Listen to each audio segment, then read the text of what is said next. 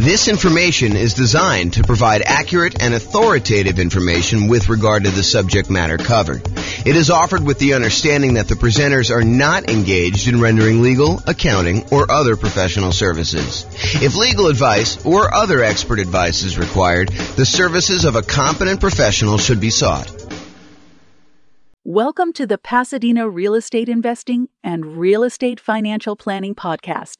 Learn all about investing in real estate in Pasadena, California, with a combination of real estate financial planning and modeling with numbers specific to Pasadena, plus syndicated, more generalized recordings of live and pre-recorded real estate investing classes.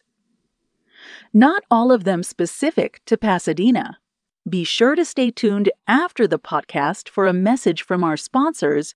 The following is part 2 of 6 parts of the class, Overcoming Obstacles for Real Estate Investors. Be sure to check out the other parts published as separate episodes. All right, so let's go over down payments. This is the challenge. Challenge is, I can't come up with down payments. I don't have down payments to do deals, whatever it is. This is the challenge we're going to discuss right now. So in my mind, when I think about this problem, it's not just down payments. It's really down payments plus closing costs, plus reserves. Because for you to go and invest without reserves, it's kind of silly. And for you to invest and not have enough for closing costs, you really need more than just down payment. So it's really all the money in order to acquire and hold on to the deal. So if you were thinking, hey, I don't have enough money for reserves, consider this list to be the same list that you would use for reserves. There's 2 primary groups for solving this problem. There's the strategies to reduce the need for a down payment. So I could solve this problem for you one way and say, well, let me tell you all the different ways that you don't even need down payment to do this. So we can go over all those, and we will. And then there's all the strategies to actually produce the down payment that you might need. So let's go over both these. So let's talk about reduce first. Reducing the need for the down payment so that you don't even need the down payment maybe, or you need much less of the down payment. So the first one, really, really obvious. Minimize price. You minimize your down payment. If you're going to go look at properties and you've been looking at $500,000 properties, maybe you go to a different market and you look at $400,000 properties or $300,000 properties or $200,000 properties or $100,000 properties. But if you reduce the price you're looking at, you can reduce the amount you need for down payment. Next one is bring in a partner who has down payments. So if you don't have enough for down payments, you can reduce your need for down payments by finding someone who does have down payments, and you can reduce that need for yourself, okay? There are lots of people out there that they don't have the time or the knowledge or the expertise or the desire to go out there and find deals, but they have the down payment and they're willing to partner with somebody who has that time. You just got to go find them. And we'll talk about finding them in the other section where we talk about finding. Plus, all of these nothing down financing options. So here are all the different strategies where you can acquire properties with nothing down. You can use hard money loans. Usually, not always, it's 70% of the after repaired value. It's usually not owner-occupant. Most hard money lenders, because they want to remain commercial lenders, will not loan to you as an owner-occupant in a property. They tend to be shorter term. You're not usually getting hard money loans, or you're not usually wanting to have hard money loans for more than 6 months at a time, something like that. They can be a little bit longer. They can be a little bit shorter, depending on who you get it from. They're usually at a higher interest rate, and they're often used for doing strategy where you do the BRRRR strategy. If you watch the whole class we did on the BRRRR strategy, buy, rehab, rent, refinance, and then if you have the 4th R there, it's also repeat. So you can do strategies for that. So hard money is one strategy you don't need to have down payment. Some hard money lenders might ask you for a down payment, but most of them are not, or they're going to have limited ones. Private money and hard money are different in that hard money are people that are in the business of loaning money. So, they're used to making real estate loans secured by the property. Private money is when you go have a Thanksgiving dinner and you talk to grandma and she's like, I got my money in a CD and it's earning 1%. And you're like, I'm flipping houses and I'm paying someone 9%, 10%, 12%, 15% in order to borrow the money there. She's like, man, I would be happy with 5%. And you're like, grandma, you got a deal. I will go ahead and borrow money from you and I'll pay you 5%. And so now you have a private money lender, someone that you know. That's part of the definition. It's usually someone that you already know who's willing to loan the money for that. And the terms are going to vary wildly because it's a private loan between friends and family usually. So it's really up to you and how you negotiate that, whether it's interest only, whether it's, all the money's out all the time. If you use it and give it back and pay it back, if it's, higher interest rate, lower interest rate, the term of the loan, all that's negotiable because it's a private individual and you're negotiating all the details yourself. And those can also be used for that BRRRR strategy that we've covered before. And then another nothing down loan, USDA loan. USDA loans is U.S. Department of Agriculture. They are rural properties only. So you have to be in an area that is qualified for USDA. You can look it up on the USDA website as to whether or not whether a particular house is in the USDA area. Around here, one of the cities is Windsor. That actually qualifies for USDA. I think parts of Greeley do. Wellington does. So Severance does. So those types of cities, they have to be pretty rural in order to qualify for those. But those are true nothing down loans. You do need to own or occupy them. So you're probably doing something like a nomad strategy for doing USDA. A nomad strategy is where you move into a property, you live there for a year, you get owner-occupant financing, which is lower down payment usually, and much better interest rates. A lot of times you'll have PMI if you put less than 20% down, which is fine. You calculate that in, and usually it's still better. But you move in for the property for a year, and then once you live there for a year, then you convert it to a rental, and so you're able to acquire property with, in this case, USDA loan, nothing down, and then you're able to acquire rental property that way. So if you needed a way to buy properties without down payments, that's one example of how you could do it. And so all USDA loans, as far as I know, are owner-occupant only, cannot do them with investments. VA loans, so you must have VA benefits. You must have served in the military or had some very close family member. I think spouses can get VA benefits, especially if their spouse passed. I don't know the exact criteria, but I think it's stuff like that. But you have to have VA benefits to do it. That is also a nothing down loan program. It's probably one of the best loan programs out there, honestly. And it's not like you need to be in a specific area. It's not like a rural property. It's you, the person, needs to qualify for the VA financing. And so you can buy those with nothing down. And they can also be used for multifamily. So if you want to do a strategy like the nomad strategy or house hacking strategy where you're living in the property and renting out other parts of it, you can use the VA loan in order to acquire single family homes or duplexes, triplexes, or fourplexes if you want to acquire those. And so you can acquire property, nothing down, and then rent out a duplex, triplex, or fourplex. You can't do 5 units or more. Those are considered commercial buildings. Okay? And then some local banks have nothing down loan programs as well. So you can call around to some local banks, see if you can find an additional one if you don't like any of the other 4 up there. Any questions on nothing down financing? In addition to all of these nothing down financing strategies, there's all of the off-market creative financing deals. And we did an entire series of classes on some of the creative financing stuff. In fact, we did one on just creative financing alone, and it included stuff like buying properties subject to the existing financing, where you agree to buy a property from a seller, and the seller leaves their existing financing in place. So you buy the property, they deed you the property, that's the transfer of ownership. That's how you tell who owns the property, and then they leave their loan in place. So you could buy that property with nothing down. You can acquire that property that way. That's buying a property subject to the existing financing. We have a whole class on that. Owner financing, where the seller owns the property free and clear, and you go in there and you agree to buy the property from them. And in some cases, you may be able to buy the property where they do not need a down payment at all. They're willing to sell you the property with nothing down and get owner financing from that in order to be able to purchase it. All the lease option stuff, so you lease the property and you have the option to buy it. You agree to rent the property from somebody, and you have the option to buy it in a year or two. And with some of those, you could probably buy them with little or nothing down. The caveat to some of these is, in most cases, you'll probably want to invest some money in marketing in order to find these deals. But if you think about it, if you're spending $2,000, $3,000 in marketing in order to find an off-market deal that kind of meets your criteria, you might spend that just to get the loan costs for the loan that you're getting, right? You know, appraisal fees and the costs of origination fees in order to get the loan to begin with, and your closing fees. So it doesn't really, when you kind of compare it to those that you might have with even a traditional purchase, they still can be really reasonable properties to acquire. Any questions on these? Nothing down financing. And we're still in the part where we talk about the reducing the need for down payments. We haven't even gotten to the part where we're talking about how you raise down payments. Any questions? Man, you guys are really quiet.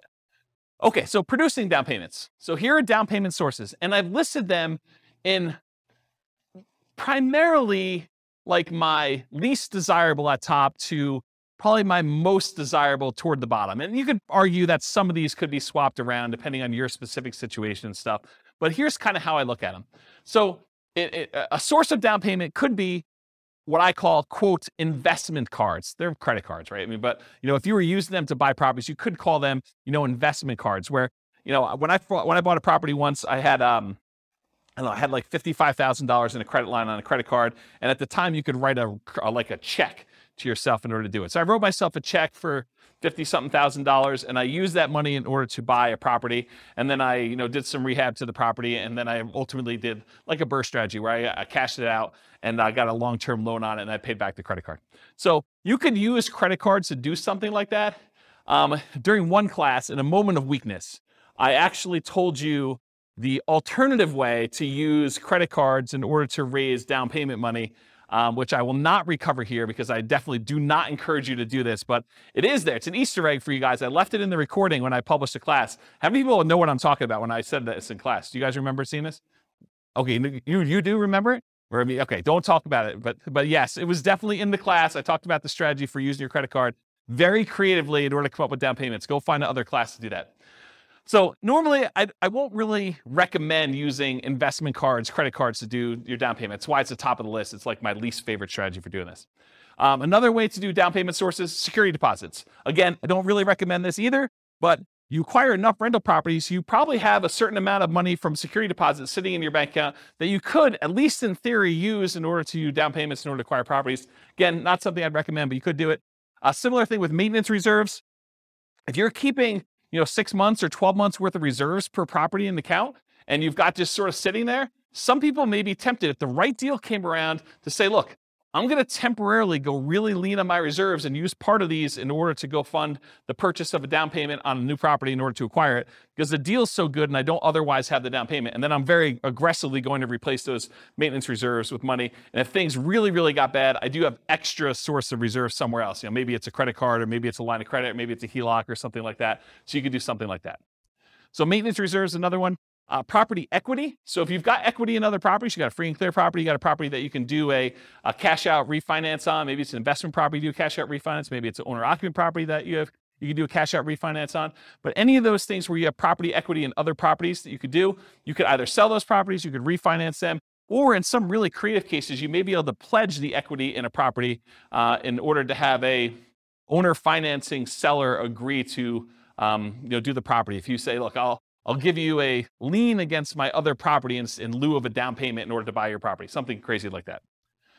Depreciation. So depreciation is the tax benefits you get by owning a rental property. It has to be a rental property. And usually it comes in the form of reduced taxes that you need to pay in at the end of the year. Although you could actually go and adjust the, whatever they call that. I should probably know the name of this by now. But when you have a job and you figure out how many exemptions you have, you fill out that form and you hand it to your employer, and that determines how much they take out in taxes so that you don't get hit with a big tax bill at the end of the year. Well, if you have a bunch of rental properties, you could adjust that number. Well, I should say it this way. If you have a bunch of rental properties where you normally get a big tax refund check at the end of the year, you could adjust those numbers so that you get less of a check at the end of the year and you actually get more back in your paycheck each month or each week or each 2 weeks, whatever you get paid at. And so you could actually get the money sort of as more immediate cash flow. But a lot of folks, when they acquire rental properties and they leave their earnings things in place, at the end of the year, they end up getting a much bigger refund check back because they end up doing their taxes and the depreciation gets all benefited to them at the end of the year. So you can almost think about any tax refund check you get, although I specifically talk about depreciation here, you can look at that as a source of down payment money for when you're acquiring property. So depreciation would be a way to do that. Retirement accounts. So if you have a retirement account, maybe you switch that over to be a self-directed retirement account, or maybe you take some type of loan against the retirement account and you do that.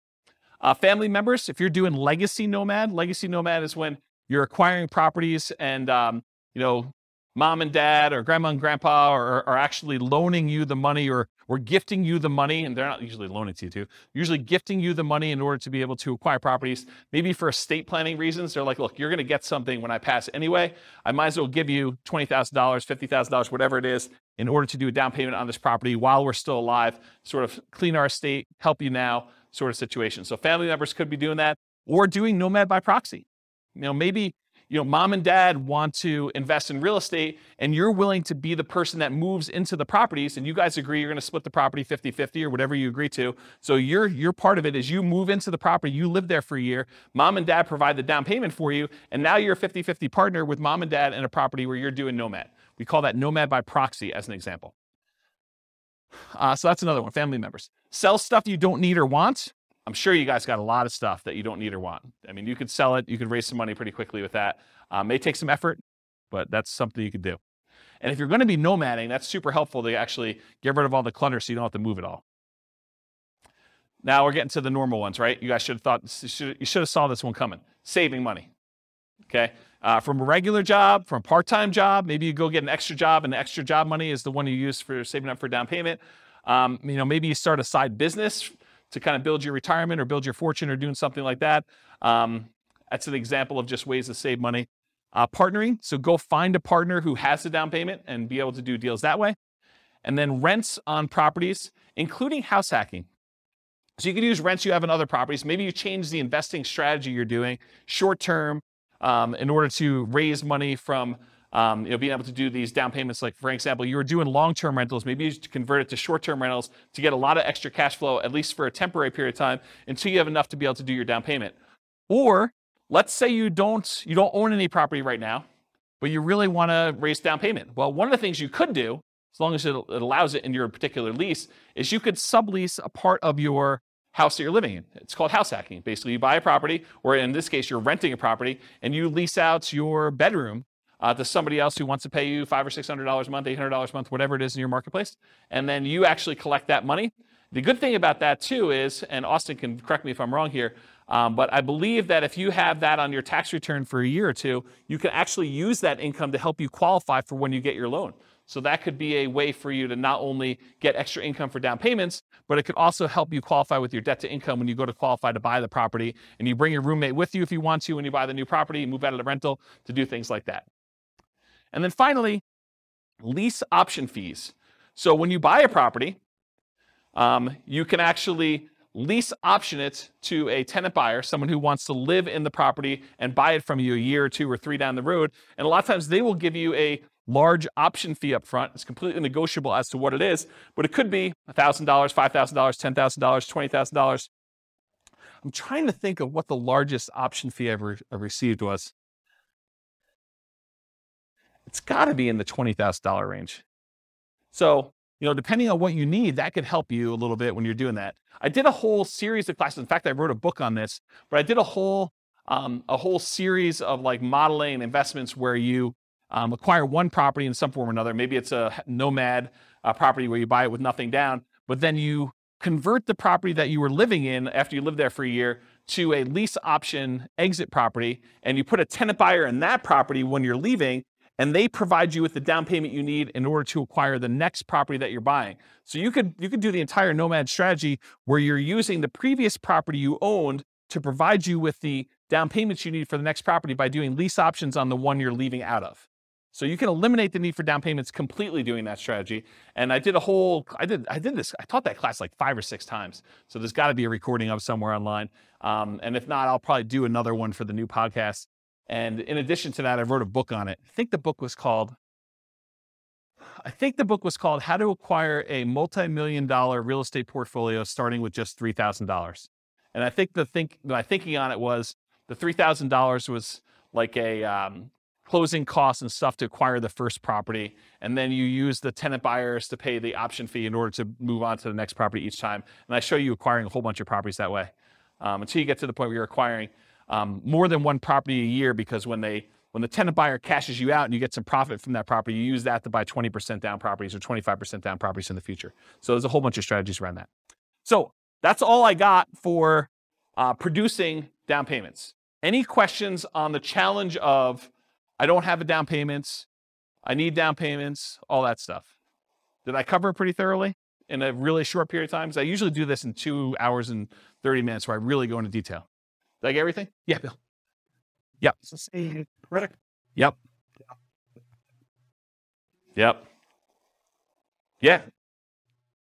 No, because you have to be able to cover the payment out of there, or you got to think to yourself, look, either the property needs to support the down payment or the monthly payments on the credit card, or you think to yourself, okay, the monthly payments I'm paying on the credit card are the savings rate I'm doing in arrears. Like I already bought the property. Now I'm kind of having to make up the savings that I didn't have in order to come up with the down payment to begin with. And so you're paying that out of whatever else you have. Maybe some of it's from cash flow on the property acquired, but the rest of it's coming from you until you pay that thing off. So no, I don't think oftentimes that makes a lot of sense.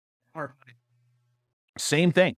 Yes, because you're acquiring a property and you're trying to convert that to some type of reasonable long-term financing in most cases. No, the security deposit one is, most of the time you never have to come up with the security deposit unless they leave the property in bad condition and then you keep it anyway, right? And then you got to come up with the repair money instead. But the security deposit, when you get another tenant in, they give you another security deposit. You usually have a period of time, 30 days, 60 days, whatever it is in your marketplace, in order to have to give that other security deposit back. So you get the new one in, you're sort of replacing it. It's an accounting entry more than anything else. So that one is a little bit different than the hard money and the investment credit cards sort of things. Yes. Okay, so what she's talking about is, what she's talking about is if you are a licensed real estate agent, that is required. You must keep it in a separate trust account to do that. If you are not licensed as a real estate agent, you do not need to keep it in a trust account. It's not a bad idea, but you do not need to. It's not required by law. Yeah. But as a licensed real estate agent, you absolutely are. Are you licensed? Yep. If you are licensed, regardless of whether you do property management, you must do the escrow account. Yeah, including security deposits. Even if it's just for your own property and you only got one, you have to keep it in an escrow account. Yeah. Any questions? All right, cool. A lot of these require to already have that. Some of them do. I mean, investment credit cards does not. Retirement account does not. Family members does not. Sell stuff does not. Saving does not. Partnering does not.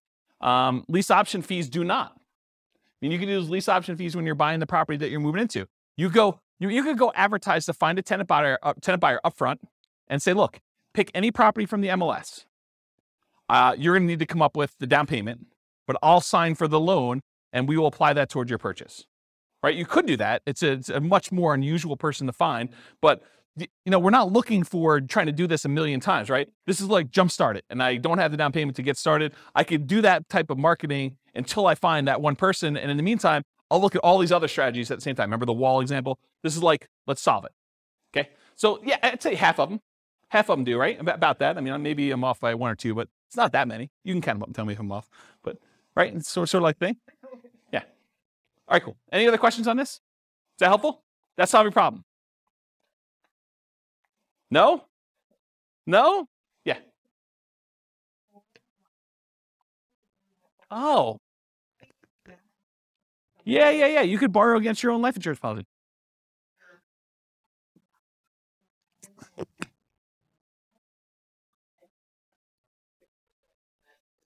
Yeah, that's a good one. I forgot about that. If I remember to listen. Yeah. I should have known that too. I've got a client who does that. Yeah, I probably should have listed that on my list. If I ever listen to my own recording or for some reason somebody was willing to email me to remind me to do that, that'd be great. And I will definitely add that to my list because that's when it should be on there. Yeah, that's awesome. Thanks. So there's some variations on that, but it can be used with sort of that infinite banking. And I'd have to really stop back and think about what the infinite banking is because I learned about it and read a bunch of books on it, but I haven't actually implemented it myself. And so I want to think about like how it all works. But I think it's related to that concept of you get the life insurance policy. Once you get enough money, then you can borrow the money from yourself and you kind of keep your money constantly compounding and stuff like that. But yeah, I'd have to really think of it through, but maybe. The definite maybe on that one. Yeah. Cool. Any other questions? This concludes part 2 of 6 of Overcoming Obstacles for Real Estate Investors. Listen to the next episode, part 3 of 6, on overcoming negative cash flow. With home prices up, mortgage interest rates up, and rents up, but not quite enough to counteract the higher prices and interest rates, cash flow on rental properties in Pasadena is harder than ever. Book a call with the Real Estate Financial Planner to apply our proprietary 88 strategies to improve cash flow on your rentals. See the show notes for a link to schedule your call and improve your cash flow today. If you're a real estate agent, lender, or professional in Pasadena that wants to help our real estate investor listeners, consider reaching out to learn about collaboration opportunities with this podcast. We'd love to add more value to our listeners by having you assist our investors buy, sell, and finance their real estate investments. See the show notes to schedule a call to discuss collaboration opportunities.